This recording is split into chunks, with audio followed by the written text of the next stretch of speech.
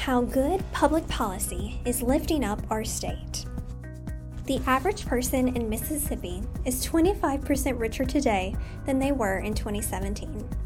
In just 5 years, the per capita income in our state went from $36,902 to $46,248.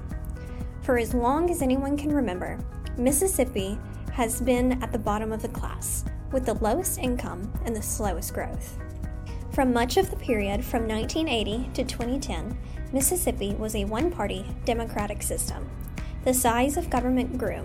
More and more people were hired to work at public expense, crowding out the private sector. With too much government and too many people living at public expense, taxes rose relative to those in other states. More bureaucrats meant more bureaucracy. With Mississippi not prospering, it turned to Washington for help. Politics in the state focused on how to secure handouts from the feds. If grants from the federal government made a state rich, Mississippi would be the richest state in America.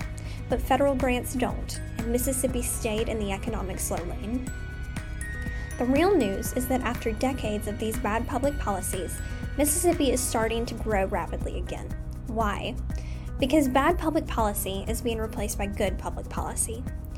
In the past few years, Mississippi has significantly cut the tax burden, notably slashing the state income tax to a flat 4%. Since 2018, the size of the public payroll has been significantly reduced. In 2021, there was an important move made to deregulate the labor market with a universal occupational licensing law. This has put pressure on licensing boards to remove unnecessary red tape. As a direct consequence of this, not only is per capita income in our state rising, but we are growing faster relative to other states. Just imagine what our state might achieve if we were to build on these public policy improvements. What if we were to completely eliminate the income tax? What if we repealed some of the so-called certificate of need laws that inflate the cost of healthcare in our state?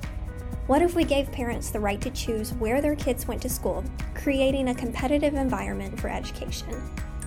Mississippi needs leaders prepared to build on the impressive reforms of the past few years, and which are already having a significant impact in improving our state. We need leaders who believe that with good public policy, Mississippi can be the equal of any state. It is good public policy, not federal handouts, that will decide if we prosper.